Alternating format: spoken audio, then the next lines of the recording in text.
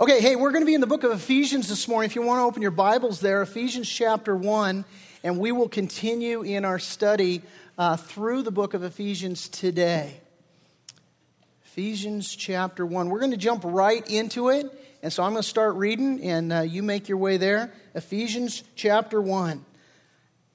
Beginning in verse 1, Paul, an apostle of Jesus Christ, by the will of God, to the saints who are in Ephesus and faithful in Christ Jesus, grace to you and peace from God our Father and the Lord Jesus Christ. Blessed be the God and Father of our Lord Jesus Christ, who has blessed us with every spiritual blessing in the heavenly places in Christ. Let's pray. Father, as we study your word today, we do ask for wisdom and discernment, that you, Lord, would speak to us through your word, that we would not just understand it, but that we would follow obediently through the implications of it and the things that it instructs us to do. We ask your grace and favor today as we look into your word, and we pray it together in Jesus' name. And everyone said, amen. And so Paul here, he's writing to the saints who are in Ephesus, and he says there in verse 3, blessed be the God and Father of our Lord Jesus Christ, who has blessed us with every spiritual blessing in the heavenly places in Christ. And you might want to circle that word blessed there in verse 3, and nearby you could write this. You could write to speak well of, because that's literally what that word means. We actually get the English word eulogy from this Greek word blessed, it means to speak well of. If you go to a funeral and you have a eulogy, you're speaking well of the decedent, of the person that you have gone to eulogize. And so really the big idea here of Ephesians chapter 1 verse 3 is, here's what Paul's saying. He's saying, let's worship God for all that he has blessed us with. That's literally what he's saying. And that's going to be the big idea of our message today, really what we're going to dial into as we consider the blessings of God. And God really has blessed us, has he not? I mean, we have received an abundance of God's grace, and we have been immensely blessed. If you doubt that, just take a moment to reflect on the different instances that God gives to you in your life. Me today, having all of my grandchildren here in one place. And I say, how blessed, Lord, am I to be able to dedicate my children to you. And all of us have those things in our lives that we are just blessed, and lots to reflect on there. But you know, when you talk about blessing, it's so critically important to have the right perspective. Perspective is everything when you're talking about blessing. Just last week, I saw a clip from an episode of The Tonight Show. It was from 2011, June 2011 to be specific. And there was a guest there on the show, a gal by the name of Dorothy Custer. She was there on the show in that June of 2011 on the occasion and the purpose of celebrating her 100th birthday. She actually shares the same birthday as me, May 30th. She's born a couple of years before me. But she just celebrated her birthday a couple of weeks before, and so Jay Leno had her on. There she's 100 years old. So she comes out, and Jay says to her, Dorothy, I understand that you went to Universal Studios yesterday as you're out here in town. And she said, yes, Jay, I did. And she said, the wind was blowing fiercely. She said, I had to hold onto my hat with both hands. And she said, but, you know, I had a guy come up to me and he said, lady, forget about your hat. Take care of your dress. Your dress is blowing up over your head. And she said to him, young man, whatever you might be unfortunate enough to see is 100 years old. This hat is brand new. And see, she had a different perspective. From his perspective, he was worried about her, having an indecency, kind of thing. She, from her perspective, she was worried about her investment. That was what she, was worried about. And when you talk about the blessings of God, many have the perspective of God bless me. God bless me, give me a good job. God bless me, give me money. God bless me, give me success. God bless me, give me financial security. Bless me with a nice house. Bless me with a nice car. Bless me with a car that runs, God, and a spouse that doesn't, kind of thing. And bless me with good health and a good husband or a good wife. And all of these things are great. And God does oftentimes bless in those ways. But what if God hasn't blessed in those ways? What if God hasn't blessed you with a good job and he hasn't blessed you with money or success or financial security? Does that make Ephesians chapter 1 verse 3 untrue? What if God, hasn't blessed you with a nice house or a nice car or whatever it is? Does that mean, as some people teach, that, you just don't have enough faith? I'm reminded of Reverend Pesos. If you're old enough to remember the show In Living Color a few years back, they had Reverend Pesos there, and he would say, the Lord wants to heal you, but he ain't going to do it for free, And there are those that teach, that there is just, man, you just need more faith if you want to receive the blessings of God. Well, a few things I'd say to that. A couple things. First of all, God's already amazingly blessed you, if you want to think in those terms. I mean, I just got back from the Philippines, and every time, I travel internationally, it's just an opportunity, a reminder to just reflect upon how God has blessed us so incredibly. I mean, really, truly has. It was the last night. It was the last night we were spending in the Philippines, and they took us to a place where they were going to put us up for the night on the very last night. And at first I thought they were kind of putting us on. Let's just say they were not nice accommodations, and we, fortunately for us, one of the members in our group had gotten sick, and we were able to use him as an excuse, and we're like, oh, he can't sleep here tonight. And I actually said, listen, I don't care what it costs, I'll pay for us to have some different accommodations. And so they said, well, the only accommodation that's available for you is this thing, and they called it a luxury hotel. But let me just tell you, that it was not, the Motel 6 was luxury compared to what they were calling luxury. There wasn't even a toilet seat, in the thing. And there's no toilet seats anywhere, by the way.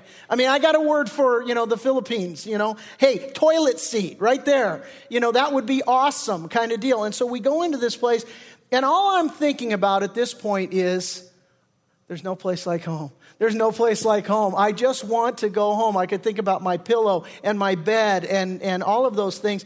And it just puts into perspective, dude, you got nothing to complain about. Man, we are blessed. I was reading a Forbes magazine article, and it said this. It said the global median income is $1,250, not a month. It's $1,250 a year. That's the global median income.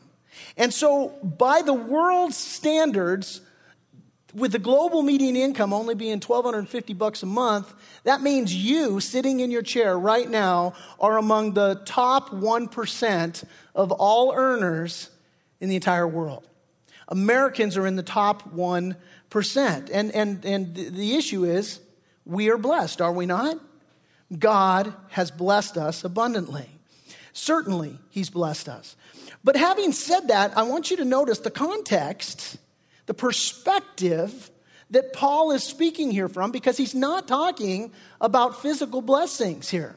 He says in verse 3, blessed be the God and Father of our Lord Jesus Christ, who has blessed us with every, what's the word? Spiritual blessing in the heavenly places in Christ. See, we tend to forget the fact that we are spiritual beings. We're physical beings, yes, but we're also spiritual beings. And the idea here is that, the Bible makes it very clear that in the physical, man, it passes by in a blink of an eye.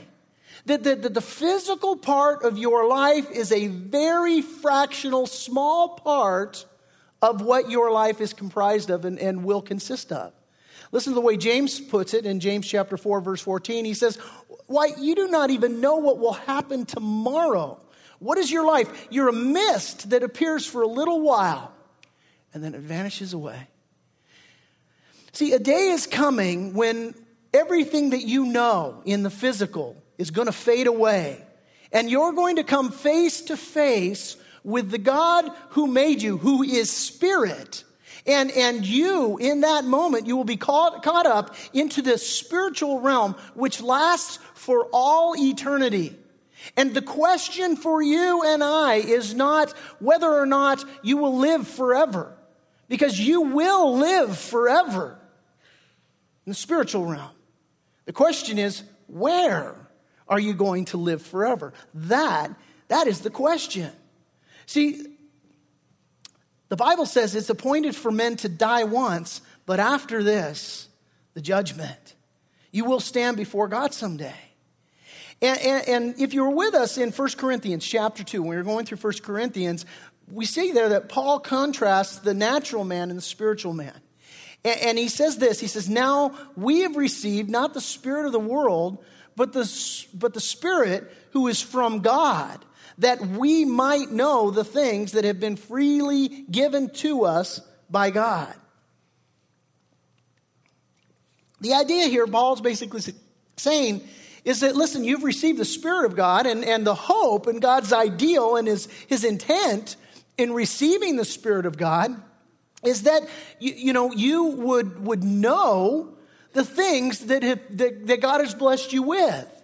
See, but the problem is that, it's possible for you to be saved and yet to be blind to the eternal things.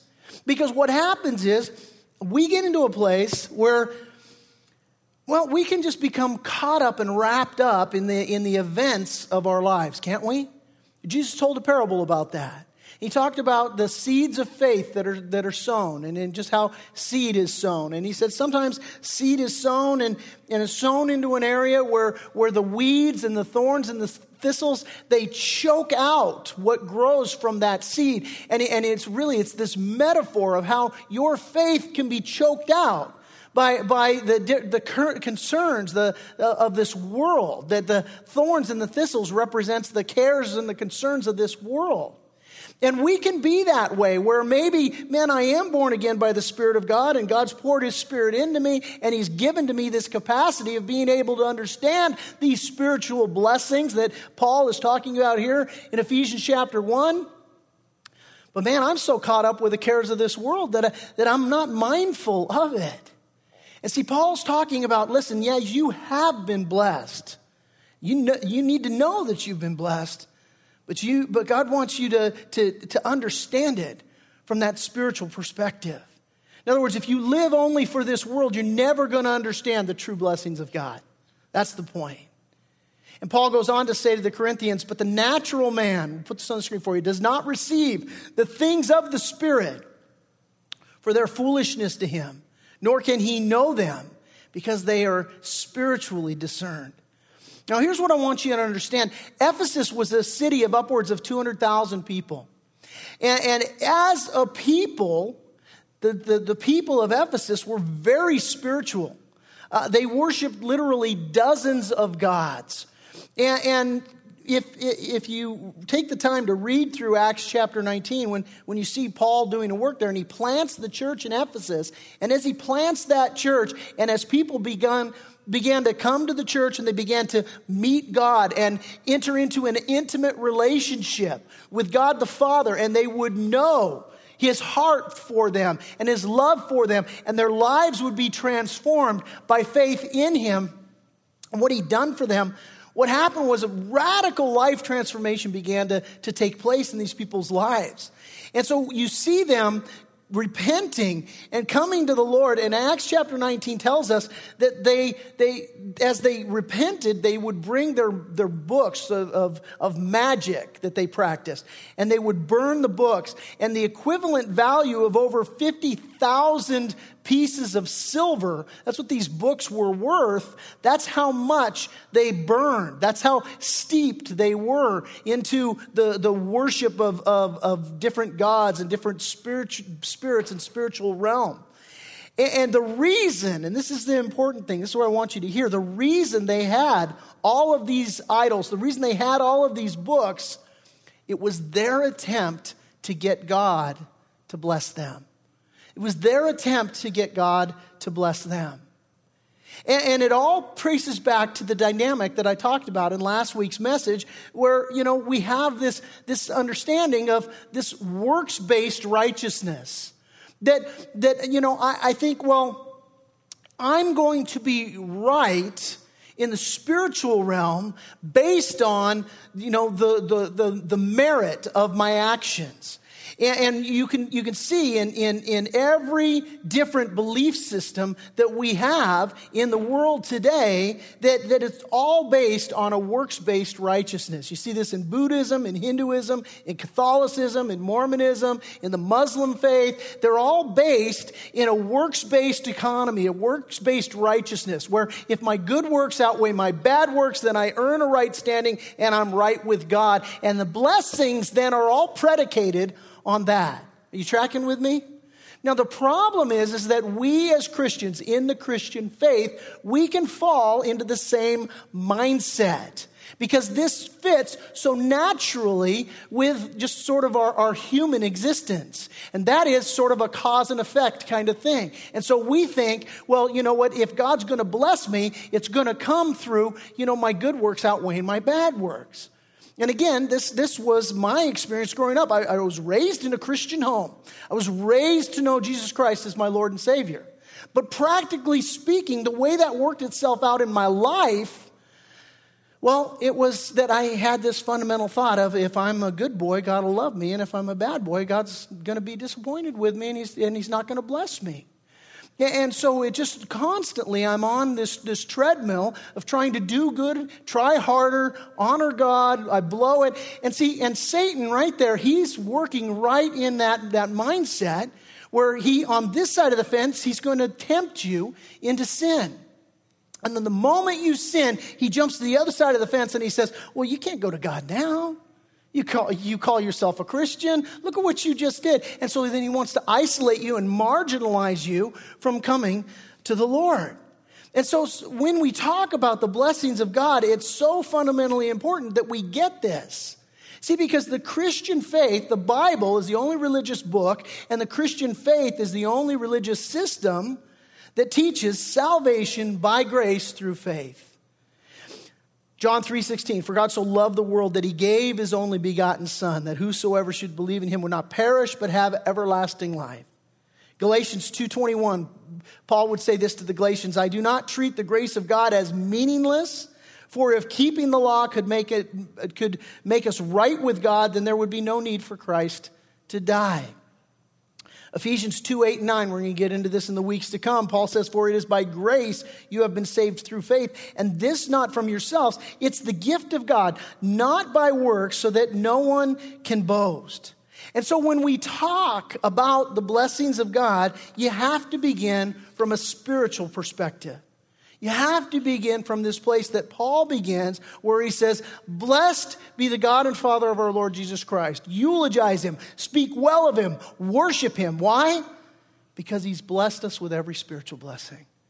And so Paul begins now in verse 4 to lay out for us what are the spiritual blessings that we have in Christ. He says, just as he chose us in him before the foundation of the world, that we should be holy and without blame before him in love, having predestined us to adoption as sons by Jesus Christ to himself according to the good pleasure of his will, to the praise of the glory of his grace, by which he made us acceptable in the beloved. So what is the first spiritual blessing that we have received in Christ? Well, here it is. He chose us and predestined us as sons. He chose us and he predestined us as sons. Now, this is part of the doctrine of salvation, and it is a powder keg of controversy. Let me just say that. This is probably one of the top 3 subjects that are most debated among Christians.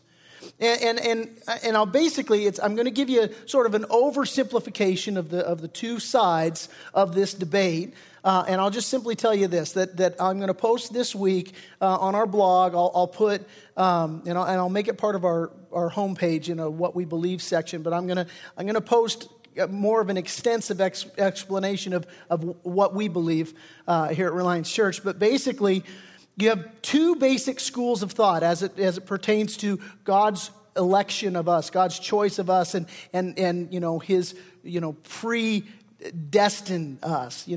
And so on the one side you've got Reformed theology, which is also referred to as Calvinism, and the basic idea there is that God chose us.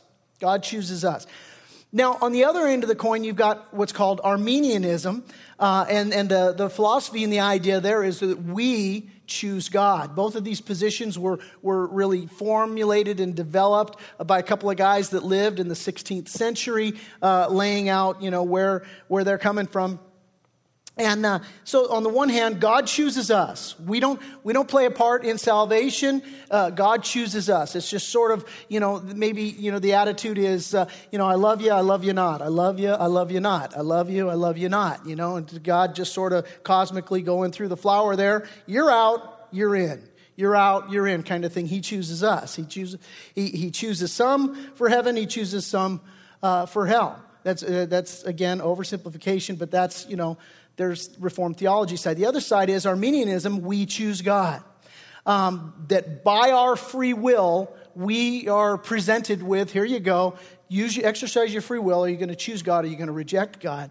Now, here at Reliance Church, I'll just simply tell you that the position we take is the balance that we see in Scripture between the two.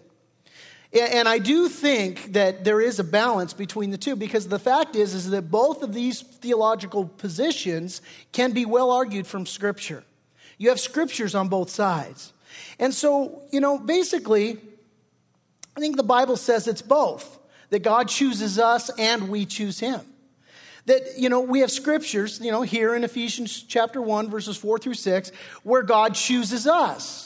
And we have Scriptures like Romans 8:29, where we see that His choice is based upon His foreknowledge of the decisions that we will make. Romans 8:29 says, "For whom He foreknew, He also predestined to be conformed to the image of His Son, that He might be the firstborn among many brethren."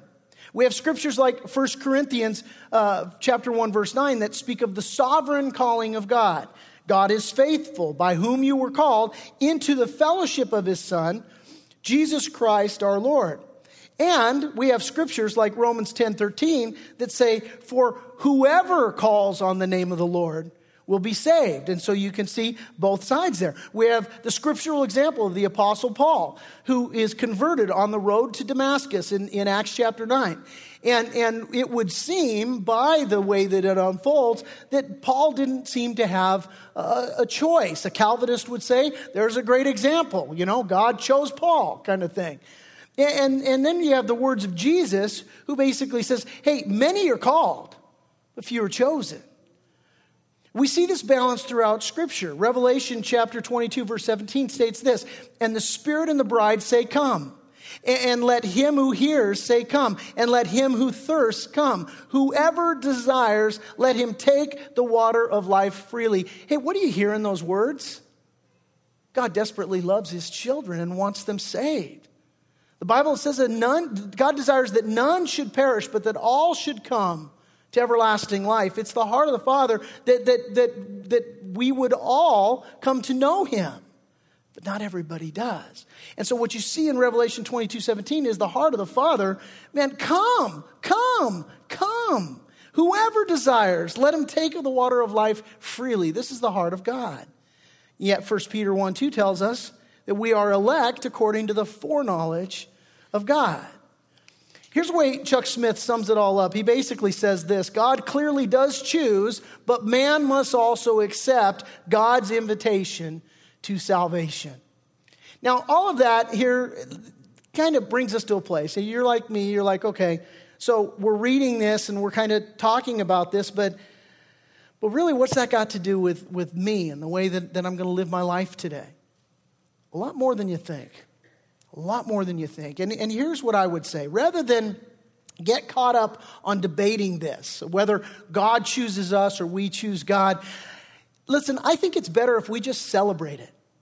Seriously, some of you, your testimony is that you gave your life to Jesus. I gave my life to Jesus. I remember I was at church and the altar call was given and I decided that I was going to give my life to Jesus. And some of you will articulate it that way.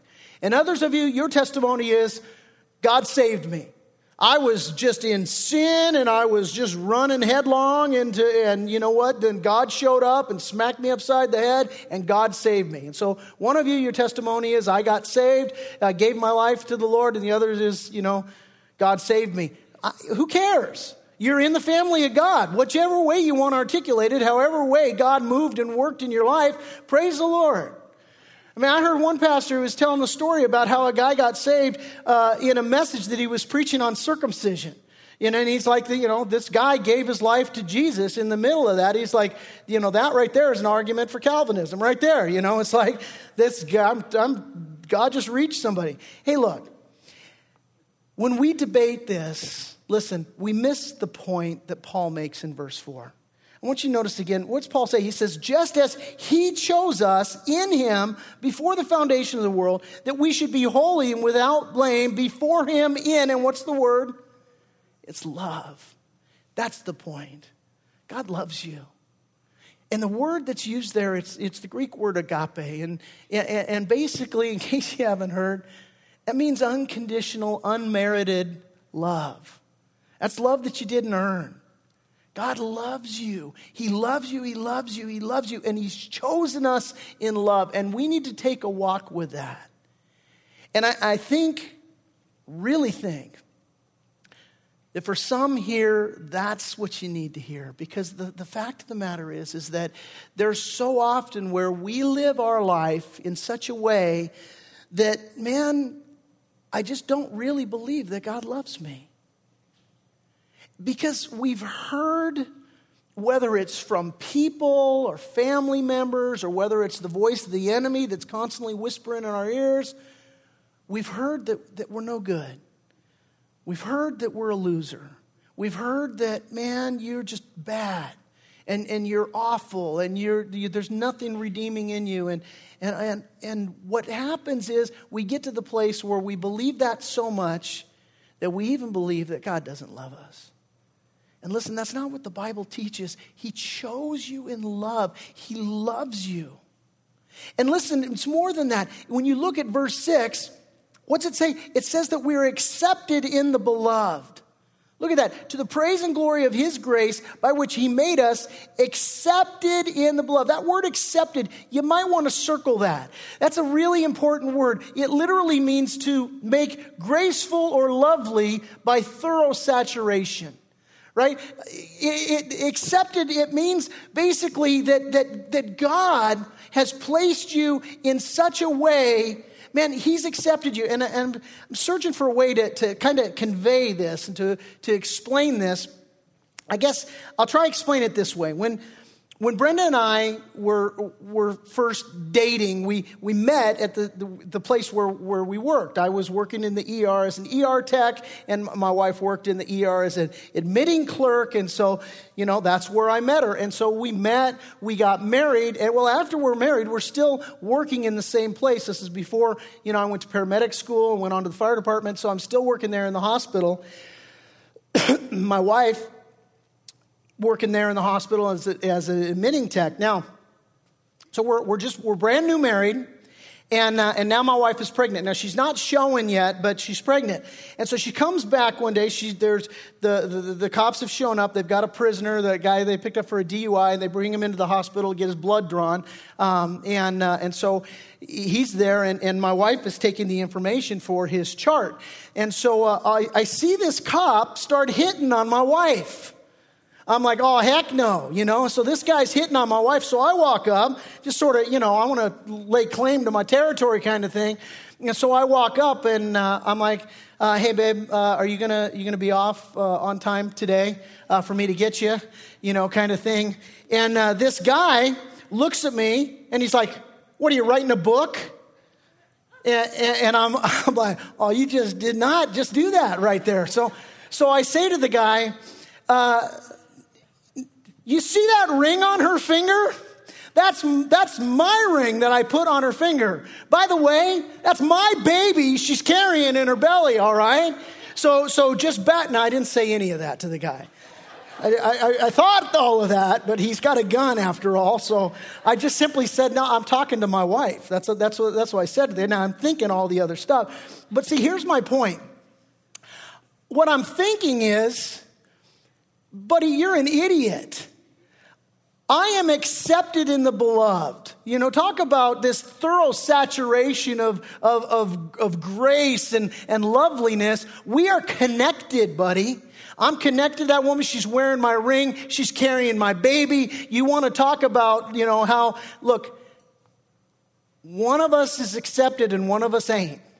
And it's, you're out and I'm in kind of deal.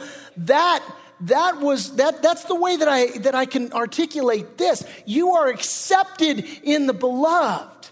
If you are a child of God, if you have surrendered your life to the lordship of Jesus Christ, you're accepted. You're in. You don't have to earn God's favor. You're right in his sight. He loves you. He sent his son to die for you. Listen, this is an issue of that God chose you and he loves you. You're accepted. And man, look again at verse 5. It says he's predestined us to adoption as sons. Predestined us to adoptions as sons. What a beautiful, intimate picture. How much more accepted can you be? Now, I want to say this, and this is important, that, you know, as we're talking about this, you might say, okay, we're talking about salvation, I'm saved. All right. Two things. The one thing I would say is not all of you are. Not everybody here has come to a place where you've surrendered your life to the lordship of Christ. And to you, here's what I want to say first. I want to say this. God loves you. The Bible says he demonstrates his own love for us in this, that while we're yet sinners, Christ died for us. And what you need to hear this morning is that you are precious to God. You are precious in his sight. You are so precious to God that he sent his son to die for you. And the lie maybe that you've believed, that you're guilty, the things that you've done that are bad, that nobody can forgive you of. Hey, listen, God knows all of that. He knows you're guilty. He knows the guilt and the shame that you carry. That doesn't matter to God. He loves you. He made a way to take care of that. You can be right with God today. You can leave here today knowing that your sins are forgiven, that you're cleansed. How? By just trusting in him. That's how. Because if you leave here today and you say, wow, I heard all about the Father's love for me. And I heard about all the work that God has done on the cross, dying on the cross for my sins in my place. But, at the end of the day, I just really don't believe that I can be forgiven. And so if you walk away not receiving that precious gift, that blessing, the first blessing that Paul starts off here, God wants to know you and he's made a way that you can know him. And if you walk away not receiving that spiritual blessings, I don't care what other blessing you receive in your life. At the end of the day, when your life is over, and it is that vapor, it's here for a while, and then it's gone. That's all you're going to have. See, because here's the deal. For those that don't know Jesus Christ, this world is as good as it gets. This is heaven. But for those that are in Christ, that know him, this world is as bad as it gets. And in his presence, the Bible says, is fullness of joy. And so the first thing I want you to hear and the first thing I want you to know is that if you don't know Jesus Christ, you can today. You can surrender your life to him. And you can do so with him, with the knowledge that he knows all about you and he's not shocked by you. And he loves you. And you are accepted in the beloved. That is a huge thing. The second thing I want to say, and this is for the majority of you, most of you here have surrendered your life to the Lordship of Christ.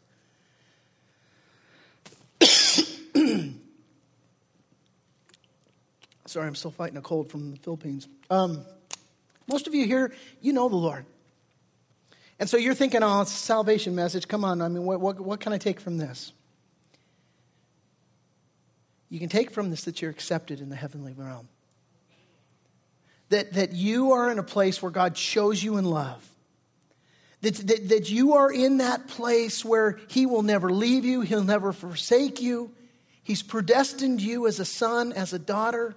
And you need to be reminded of that because we slip so easily back onto that religious treadmill of do good, try harder. And you don't need to do good and you don't need to try harder. No, here's what you need to do. You need to know that God loves you and that will change everything in your life. Because now the doing good, man, when your life is lived in response to the certain knowledge of how much God loves you, the doing good takes care of itself. Because you're loved and you're accepted by Him. Now, He says He's predestined us to adoption as sons. And this whole concept of God being a father is critically important. And I don't want you to miss this. See, about 14 times in the Old Testament, God is referred to as a father, but it's always nationally, it's never individually. It's never a personal kind of thing. And what happens is that all changes when Jesus Christ comes. And in Matthew 6:9, Jesus is teaching His disciples how to pray. And He says, in this manner, therefore, pray, our Father in heaven, hallowed be your name. Now, that's how Jesus tells us that we are to pray. And more than 60 times in the New Testament, Jesus refers to God as Father. Now, what you need to know and understand is that God, our Heavenly Father, loves us, intimately wants to be involved in us. And for many of you, you have grown up like I grew up with a loving father who treated me well, who raised me well, who showed me what a godly husband does, who shows me what a godly father does. And I thank the Lord that I have that blessing in my life. Not every one of you has had that example. Not every one of you has experienced that. As a matter of fact, Kyle talking about, his experience and just ministering to the foster children. Do you know there's over 600,000 foster care children that are they're homeless. They have no father. They don't know what it is to have a father. They would desperately want a father. As a matter of fact, as I expound on this, there's a news article that says exactly what I want to say. So I asked the guys just to pull it up here. Let me just show it to you real quick.